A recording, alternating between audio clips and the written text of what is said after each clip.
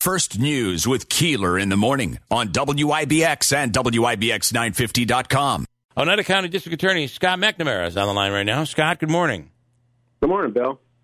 So, listen, I feel like you were never in doubt that this was going to be the decision out of the appellate court on Friday, that they would uphold the conviction and the sentence of Caitlin Conley. We never really thought the allegations that were being pushed forth were accurate, so we never had a concern. The one thing that we were a little concerned about was the argument of ineffective assistance of counsel, only because the court has been spending a lot more time on those allegations and has overturned convictions on that where they never used to when I first started in the DA's office. But we really didn't think that was accurate neither. I mean, just a strategy that doesn't work doesn't mean it's ineffective. Yeah. And the strategy that Frank Policelli took made a lot of sense because that's where the colchicine was found, and that's what his client was saying, that right. You know, the son did it. So that was the only thing that we had a little concern about, only because the court has been looking at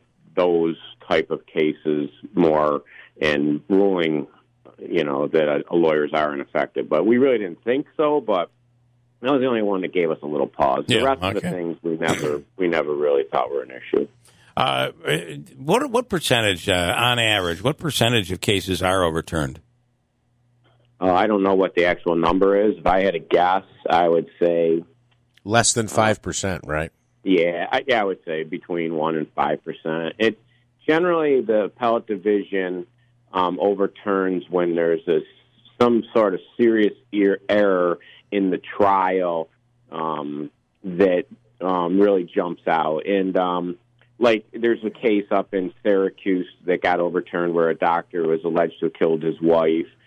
Dr. Newlander, that case got overturned because there was an issue with a juror. It's usually something really significant, but it's not something that happens very often. People often think when there's an appeal, like I'll use this case as an example, they think if they can just get before the appellate court and this judge, whatever the judge is, they're going to say, the panel, there's no way they're going to buy the circumstances of events, but that's almost never what's being debated. What's being debated is, was there a procedural ruling that shouldn't have been made by the original judge? Right? You mentioned a juror. It doesn't seem to me anyway that these appellate judges are ever debating. Do you really think she did it, or do you really think he did it? That's not what the. There's not even a debate when you think about it. No, actually, they did look at that. Oh, really? Case. Yeah, they do. That is a typical issue on appeal, but the standard is. What they do is they allege that the verdict was against the weight of the evidence. And the standard on appellate review is much different than proof beyond a reasonable doubt. So a lot of people think, when we get in front of this panel, you know, they're going to look at this and they're going to find reasonable doubt. They don't look at it that way. They look at it in the light most favorable to the people who won the trial. The standard is they look at it and they draw all the inferences in favor of the verdict, and then say, is there any way that this shouldn't have happened? Right. And that's what they did in this case. And, you know, when you take all of the proof that we had, you know, if you believe it to be true, and that's kind of how they do it, they believe it to be true. And so then they say, okay, well, if this is true and this is true and this is true, then does it make sense? And it's not the same as a jury trial, though. Well, and can you talk about that too? Because it's I have the luxury, or I guess lack thereof, of actually being in one of those proceedings in front of the appellate division, and it's when you go in, you're thinking, and like Jeff was saying, you're thinking we're going to go in, we're going to debate our case, we're going to. It is very much a letdown. It's very formal. And almost everything is in the briefs that are submitted to the court, right? Right. And when you argue a case on appeal, the argument really has to be made on your papers because they're not there to listen to long-winded speeches. I probably talk more right now than a normal appellate court. Right. Here's you just they want you to explain something if they have a question, but they really don't get into too much. I argued a case in front of our highest court against Policelli actually one time, and they have questions in mind that they want to ask you. They don't want you talking, just rambling. They want you to answer their question and then move on. Yep. And it's a very short period of time. Like you said, a lot of people are let down. I think in this case there was such attention directed towards the appeal that a lot of people watched it online, and I know a lot of people that aren't lawyers would say to me, well, what was that? That was right. Kind of, and I said, there was more argument in that case than in most cases. Yeah. And the judges I thought one of the judges tipped his hand when he, and they sometimes do, by the way, they ask a question. He's like, I read this whole thing, and he basically said, I don't think Policelli was ineffective. He didn't say those exact words, but words to that effect.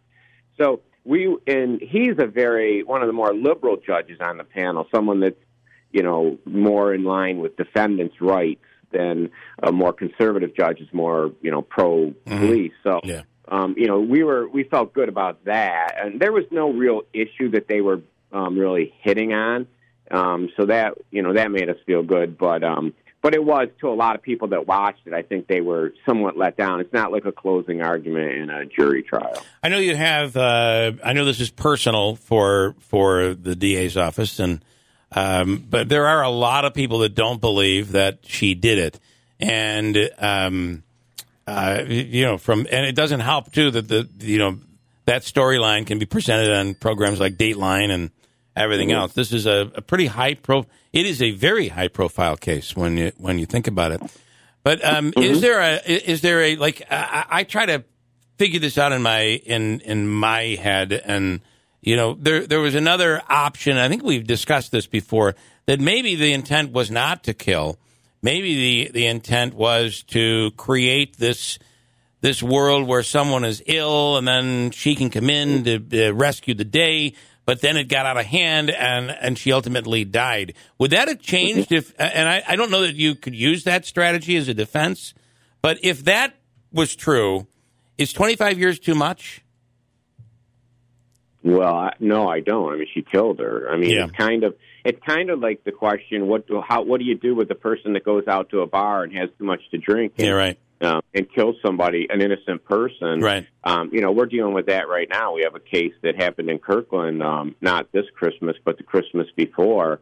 And, what is the right punishment? I mean, that guy had done some stuff for a volunteer fire department that day, went out to Texas Roadhouse to have dinner with a friend and his wife, and then driving home to Morrisville, and now he's dead, and the wife was seriously injured. So what do you do with those people? What is the right punishment? That's the thing. And the one thing I would say about the people that don't think that she's guilty, there's two things I like to say about that. Number one, there's a Netflix series about Richard Jewell, and I remember my wife said, "Hey, let's watch this." I said, "No, he's that guy that bombed the Olympics in Atlanta." If you believe headlines, right, and that's all you read, you don't know the whole thing. He was, and I watched the thing. I said to my wife, I'm mortified. He wasn't even the guy, right? And so it destroyed his life in so many ways. Keep that in mind. You can't go based upon a headline that you hear about something that happened. And the other thing is, I put the entire 2 trials of transcripts online so people can read them, because, and it's a long read, I agree, but you know what? That's what the jury heard, and that's what the real evidence is. And it has caused a lot of publicity. I know there's a book out. I mean, the book's just the opposite of Dateline. I haven't read the book, but I've heard people talk about the book. And I know there's a couple other television shows that are interested in covering it. Yeah, one of the books says she definitely did it, and here's how we know. I think that's the book you're referring to. The other part of this is I call it the the Phil Spector effect, and that is that pretty people don't commit crimes. And and Frank Policelli said that to one of my assistants. I mean, he said, "There's no way in the world she's getting convicted. Young, pretty girls don't get convicted." Yeah. And I think that's why he felt so confident that he could deliver a victory in this case. He's right, and other things, star athletes don't get convicted. Right. I mean, there are certain things that in our profession, when we see the fact pattern, we're like, oh my God, this isn't going to go well. And the flip side's true. When a politician's accused of something, they're presumed guilty right out of the gate. Right. You can see that with our governor right now. I mean, he doesn't. He doesn't get the benefit of he's innocent until proven guilty. It's like everyone wants him to resign, and no one's even seen a sworn statement in that case. So, it's those are unfortunately the way people think. We'll call it the Phil Spector effect. That's because he just was not a pretty guy. So, Scott, thank you so much. Out of time, I appreciate it, and we'll talk again soon. Thank you. All right. Have a good day. You too.